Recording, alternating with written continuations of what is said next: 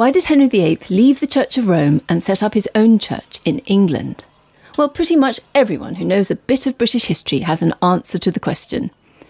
It was, as we were told as little children, because Henry fell in love with Anne Boleyn and the Pope wouldn't let him marry her.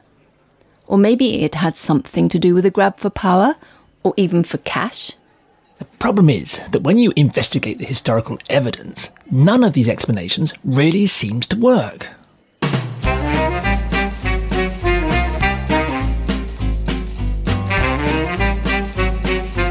Hello, good to see you at the History Cafe. This is where we come to talk usually about historical stories everyone knows. Just want to try out some new ideas. I'm John Rosebank. And I'm Penelope Middlebow. At the History Cafe, we revisit stories that have got stuck in our collective memory, but just don't look quite right to us. So get yourself a coffee, pull up a chair, and let's see what happens.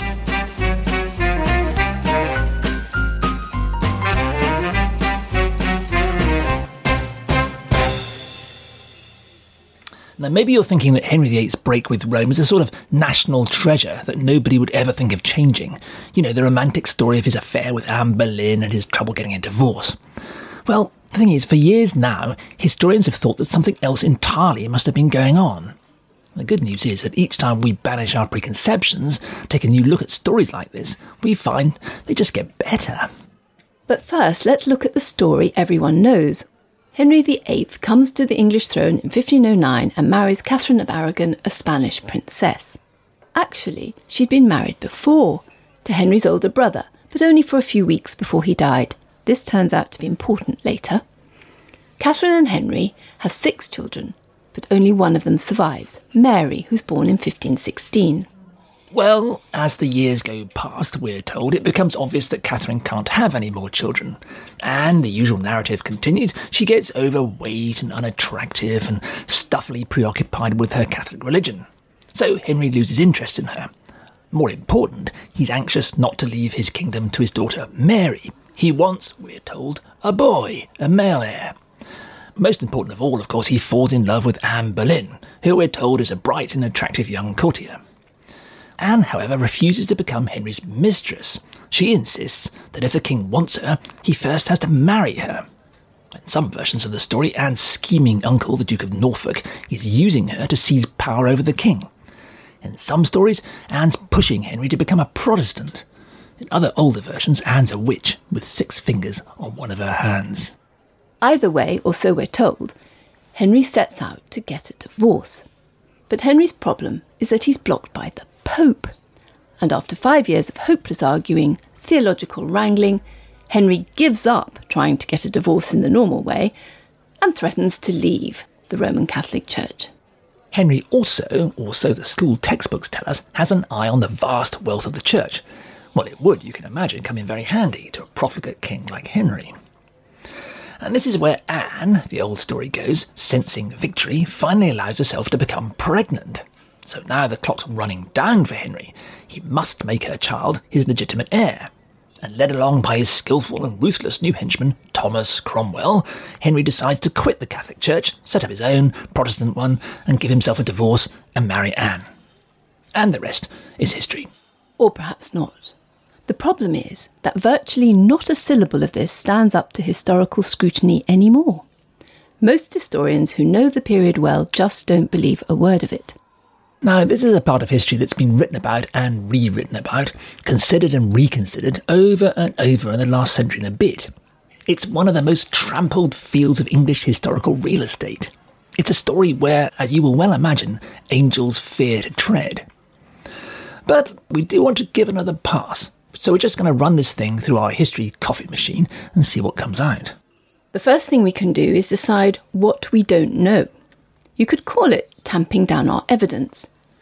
And what we discover straight away is that we know much less than we imagined about Anne Boleyn. Most of what we've been told is based on evidence that's just far too flimsy to take seriously. You can find out much more about her in our standalone episode on Anne Boleyn. But for now, let's just sum up some headlines. The bit about Anne being a witch comes from Catholic propaganda in her Protestant daughter Elizabeth's time. The part about Anne persuading Henry to turn Protestant comes from Protestant propaganda in Elizabeth's time. And the story about the scheming uncle first appears in a novel published in 1912. When Henry had Anne executed in 1536, he seems to have destroyed every image and every scrap of paper relating to her. There isn't even a portrait that we can be sure represents how she looked. Now, 17 of Henry's love letters to Anne got through, some of them in the King's schoolboy French. Somebody had smuggled them out of England before Anne died. The chief suspect, in fact, is a Catholic cardinal, since the letters ended up in the Pope's archive in Rome. Now, some historians have tried to use these letters to reconstruct Henry's affair with Anne. Well, you would, wouldn't you? But when you look more closely, they tell us much less than you'd hope. First of all, not one of them is dated. Neither, despite what you read in some history books, do we have any of Anne's replies. Now, it's true that Henry's letters are full of expressions of affection and male longing. We'll look at one in particular in our discussion on Anne. But we have to be careful here. We need to understand what kind of historical documents we're dealing with here with these letters. This kind of overheated language was typical of a genre of Tudor writing often known as courtly love. We know that poems in this style circulated freely at the Tudor court, and that imagery of this kind was the staple of jousts and court entertainments. It was punctuated with expressions of desire and talk of young men's dying devotion to their mistresses.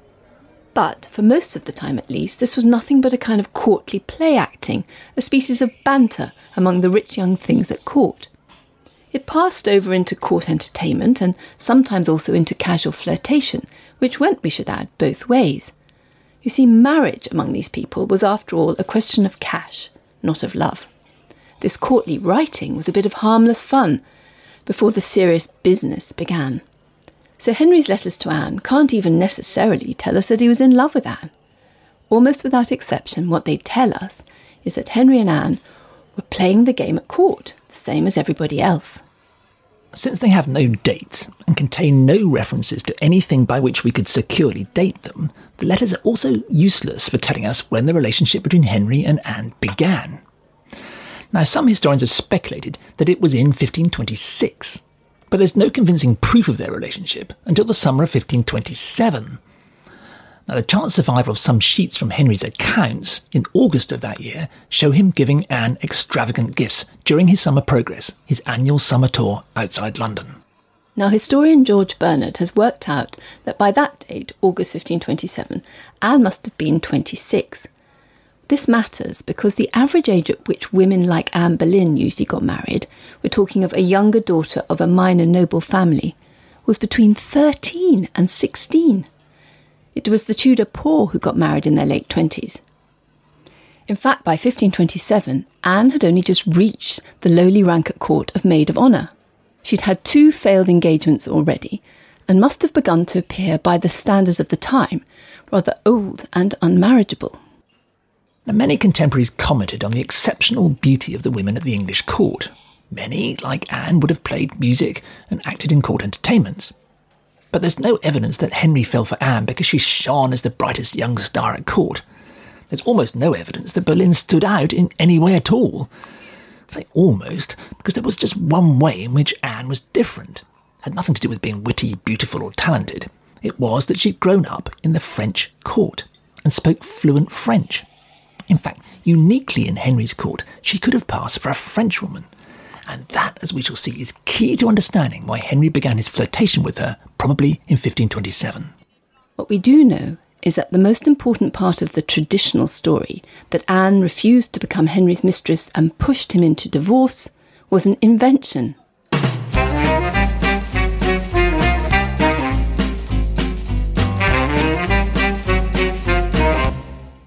Anne Boleyn may be one of the most familiar figures in British history, but we know remarkably little about her. We know that she was rather old to be an unmarried maid at Henry's court. We know that it's difficult to think of any other way in which she stood out except that she'd grown up in France and could have been mistaken for French. Now, one of the most persistent myths surrounding Anne Boleyn is that she refused to become Henry's mistress. She wouldn't, so the old story goes, sleep with the king until he married her. Now, when you clear away all the old debris from the table and stop for a moment, And think about it, the notion that a very junior and comparatively ageing maid at court held out on Henry VIII, notoriously irascible monarch that he was, for 5 years is, well, it's just plainly ridiculous. Or shall we say, it's exceedingly unlikely. And when we stop to look more closely, it's obvious exactly where this story comes from and why there's no reason at all for us to believe it any longer. The myth that Anne held out on Henry was invented by a man named Reginald Pole, spelt P-O-L-E. He was a brilliant young theologian, a cousin of the king who'd been financing his studies. But Pole's situation was uncomfortable. Not only did he have royal Plantagenet blood in his veins, which was always a risk in Henry's court, but he'd also always openly sympathised with Catherine.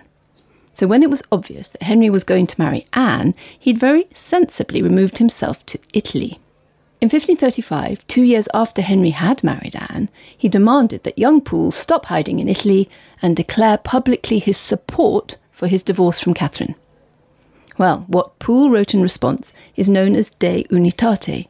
It was so critical of Henry that Pole kept what he was writing secret even from his servants in Italy.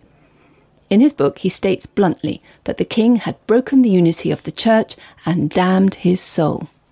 But Pole hadn't written his cousin Henry off. He tried to open a door for him to put things right. It hadn't, he wrote, been Henry's fault. You have, he wrote to his cousin, been, quotes, enslaved by your passion for a girl. But she wouldn't give you your will unless you rejected your wife, whose place she longed to take. So this is where the story comes from. Pole suggested that for years Anne refused to become Henry's mistress. Anne held out on him and insisted Henry marry her. What he was trying to do was to give Henry a face-saving way of returning to the Church of Rome. Henry could, suggested Pole, put all the blame on Anne. It was Anne who'd entrapped him and forced him into this crazy scheme of taking over the church. Well, Henry'd been foolish, but he wasn't really to blame. Henry could still extricate himself, put Anne aside, return to the true faith, and all without much loss of face. Well, we can now be sure that Pole's story was an invention. In 2010, the historian George Bernard published research on a document that proves that Pole's story just isn't true. It's among papers that Henry sent to the Pope in 1527. Historians have known about this document for many years, but only in a 19th century copy. Bernard went back to the original, and there he discovered a few crucial words the 19th century editor had left out.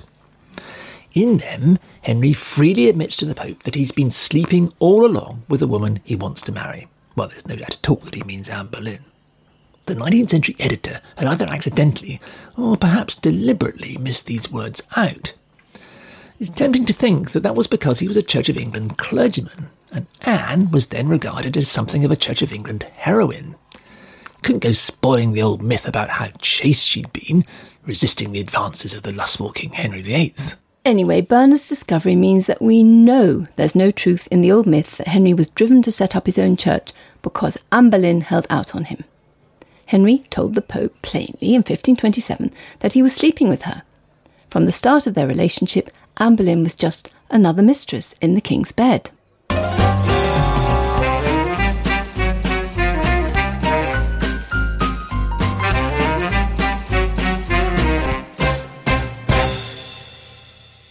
So once you strip away the layers of later myth, Anne Boleyn, in fact, becomes much less important to this story than she used to. We no longer have to believe that a minor figure at court defied her headstrong monarch year after year, compelling him to threaten the peace, perhaps even the salvation of his people, through the persistence of her sex appeal. It becomes clear that something else entirely was going on. But much of the rest of the well-known story is also based on evidence that's too flimsy to take seriously. We can't take seriously Henry's protest that he needed a male heir and that his kingdom risked civil war if he leaves it to his daughter. Until 1525, long after Catherine had had her last pregnancy, Henry showed absolutely no concern about producing a male heir. Whatever he said later, he had for years told everyone he was quite content for his daughter Mary to succeed to the throne of England. Once the divorce campaign gets going, Henry's letters and messages to the Pope are full of dire warnings about the risks England faces if there's no male heir.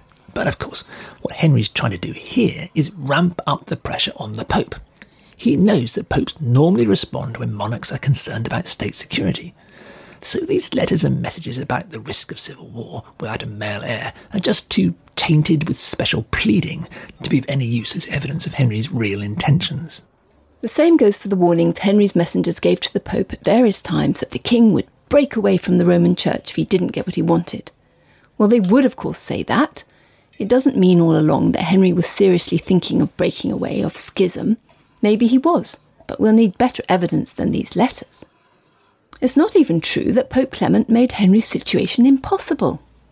As the great early 20th century Tudor historian A.F. Pollard showed us as long ago as 1902, the Pope himself tried to persuade Henry to get on and marry Anne as well as Catherine. 3 times, in fact, between December 1527 and September 1528, the Pope told Henry to get on and sort the case out in England, divorce Catherine and marry Anne. Nor is there any clear connection, in the way school textbooks try to claim, between Henry's takeover of the church and his chronic shortage of cash. Henry didn't take any more of the church's revenues for himself, or not any more than he'd always done. The dissolution, or closing down, of the monasteries did eventually land him with a huge windfall, especially in land. But that wasn't until later, a process that didn't even begin until 1534. It was the project of Thomas Cromwell, who, as we shall see, contrary to what used to be taught and many still believe, had had very little to do with Henry's break from Rome. So this certainly wasn't why Henry got started on his divorce. So when we tamp down the evidence and ask what we don't know, we realise that there's hardly anything to support the usual tales about Henry and his break with the Church of Rome.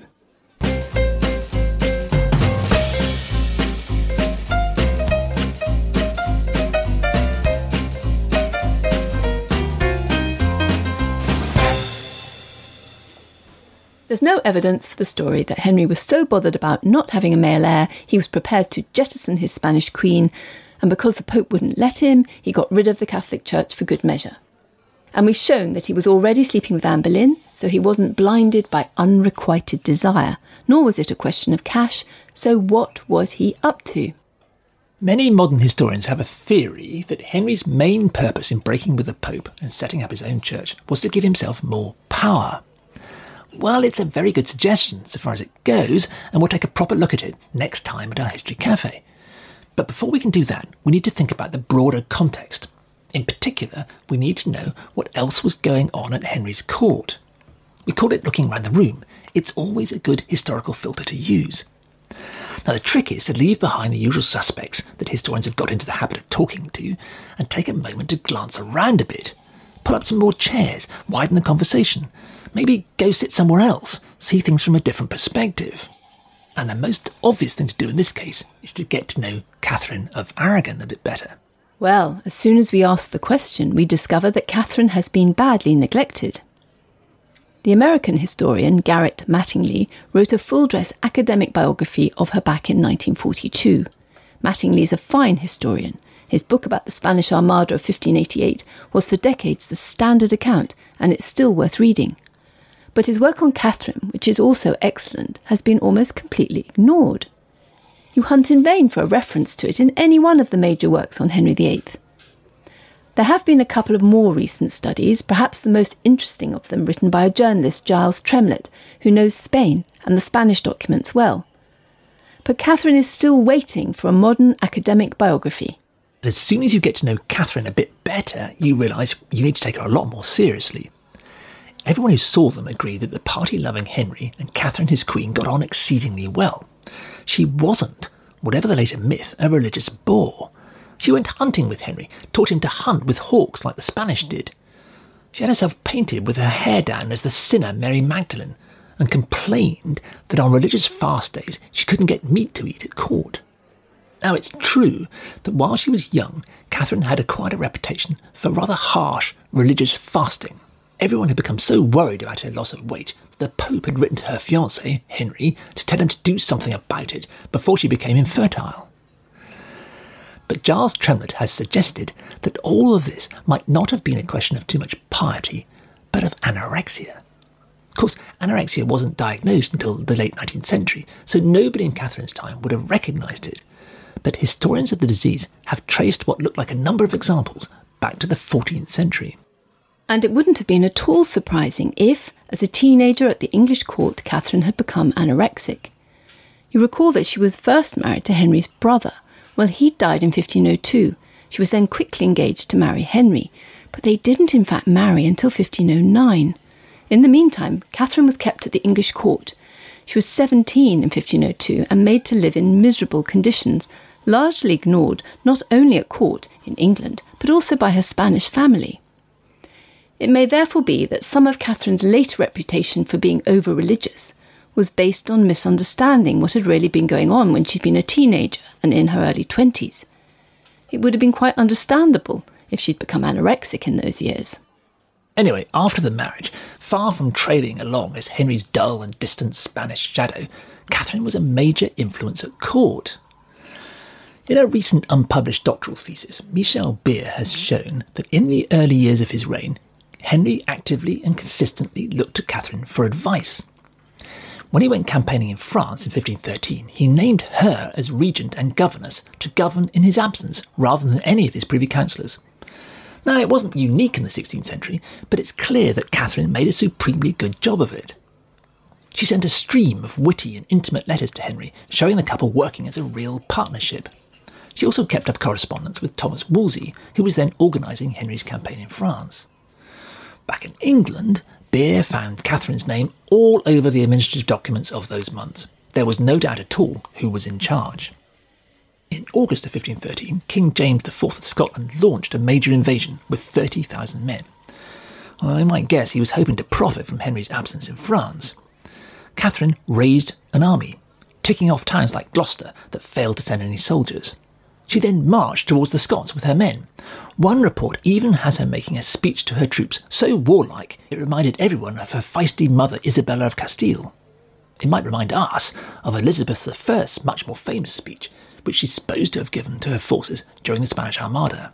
In the event, Henry had foreseen the Scots' move and had organised an army to patrol the northern border. Catherine had only got as far as Buckingham when news came that the army in the north had inflicted a crushing defeat on the Scots at Flodden. The Scots king James IV was killed. Catherine now proposed sending his body to Henry in France in celebration. She was only talked out of it by her more squeamish courtiers. But the victory at Flodden outshone anything Henry achieved while he was in France.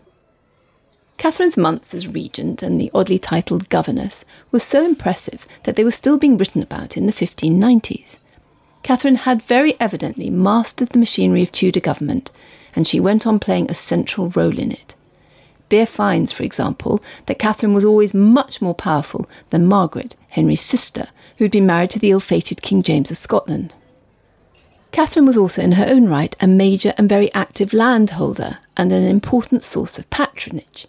She consciously created an image of queenly magnificence that bolstered Henry's rule.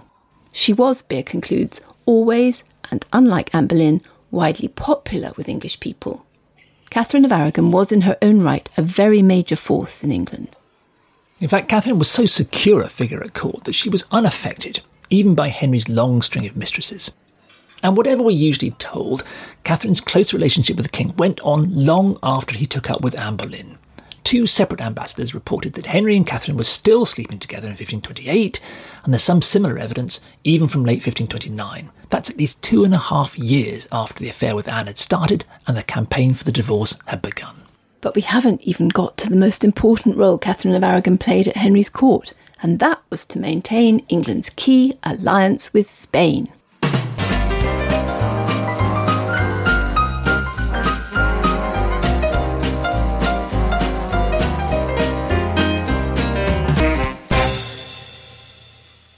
When we start to look more closely at Catherine, we realise that even before the start of Henry's reign, she'd been a very significant player at the English court.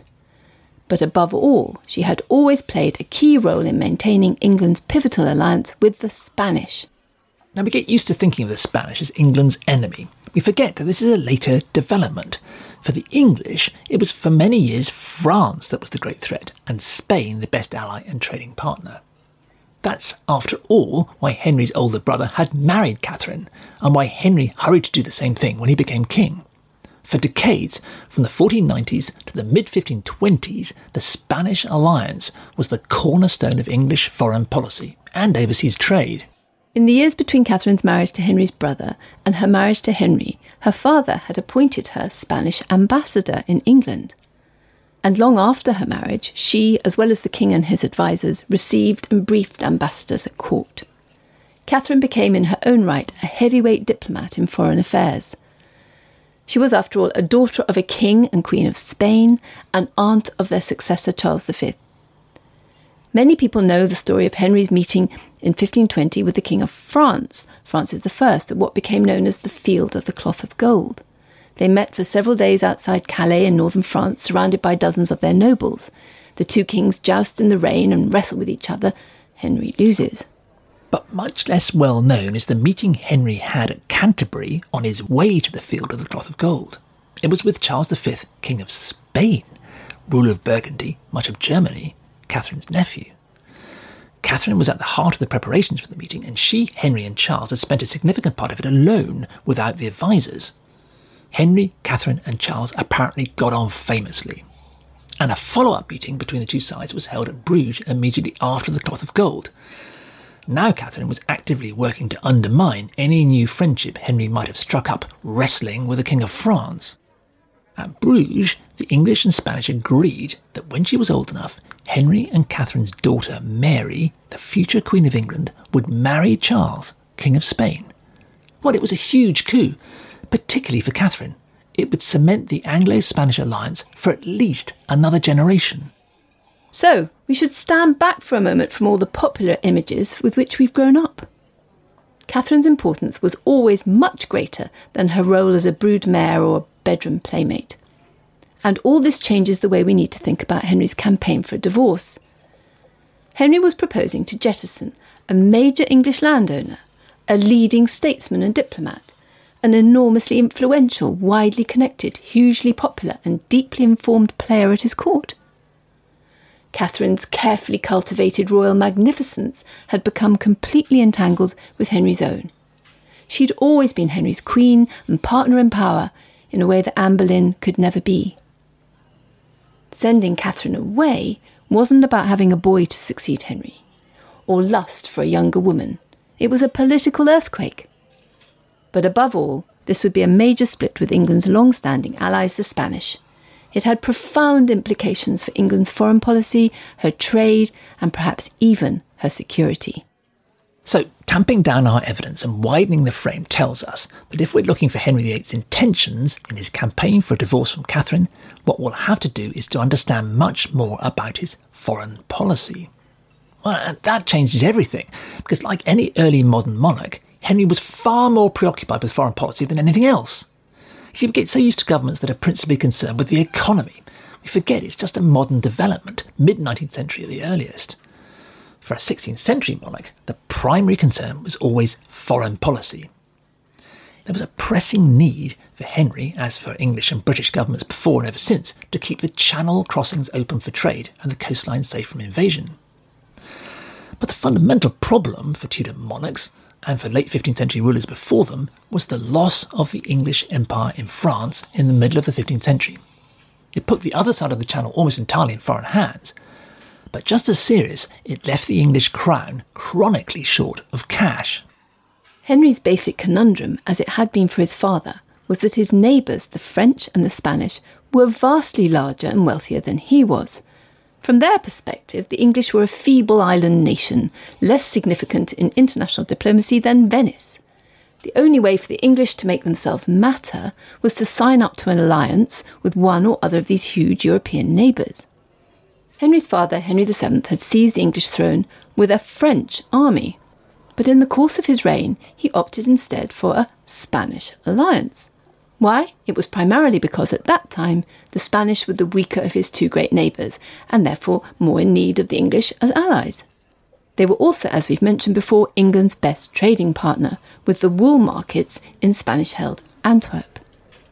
And at first Henry VIII followed the policy he'd inherited from his father, keeping in with the Spanish. Almost the first words he spoke on becoming king were to announce his intention to invade France. Almost his first act was to seal the Spanish alliance by marrying Catherine. But that means that Henry VIII's decision to push Catherine out signified an absolutely fundamental shift in foreign policy away from the Spanish.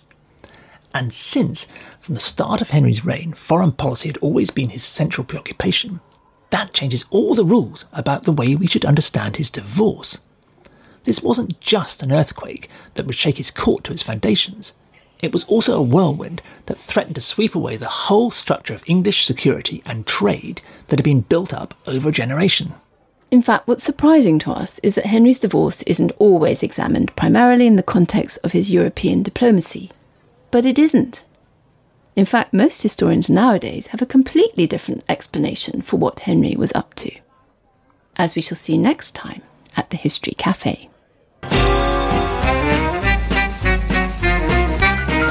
For more on this story and others at our History Cafe, go to historycafe.org. There you'll find information about us and also about further reading you can do. It's also a way to ask us any questions you might have. Or contact us on social media at History Cafe Pod.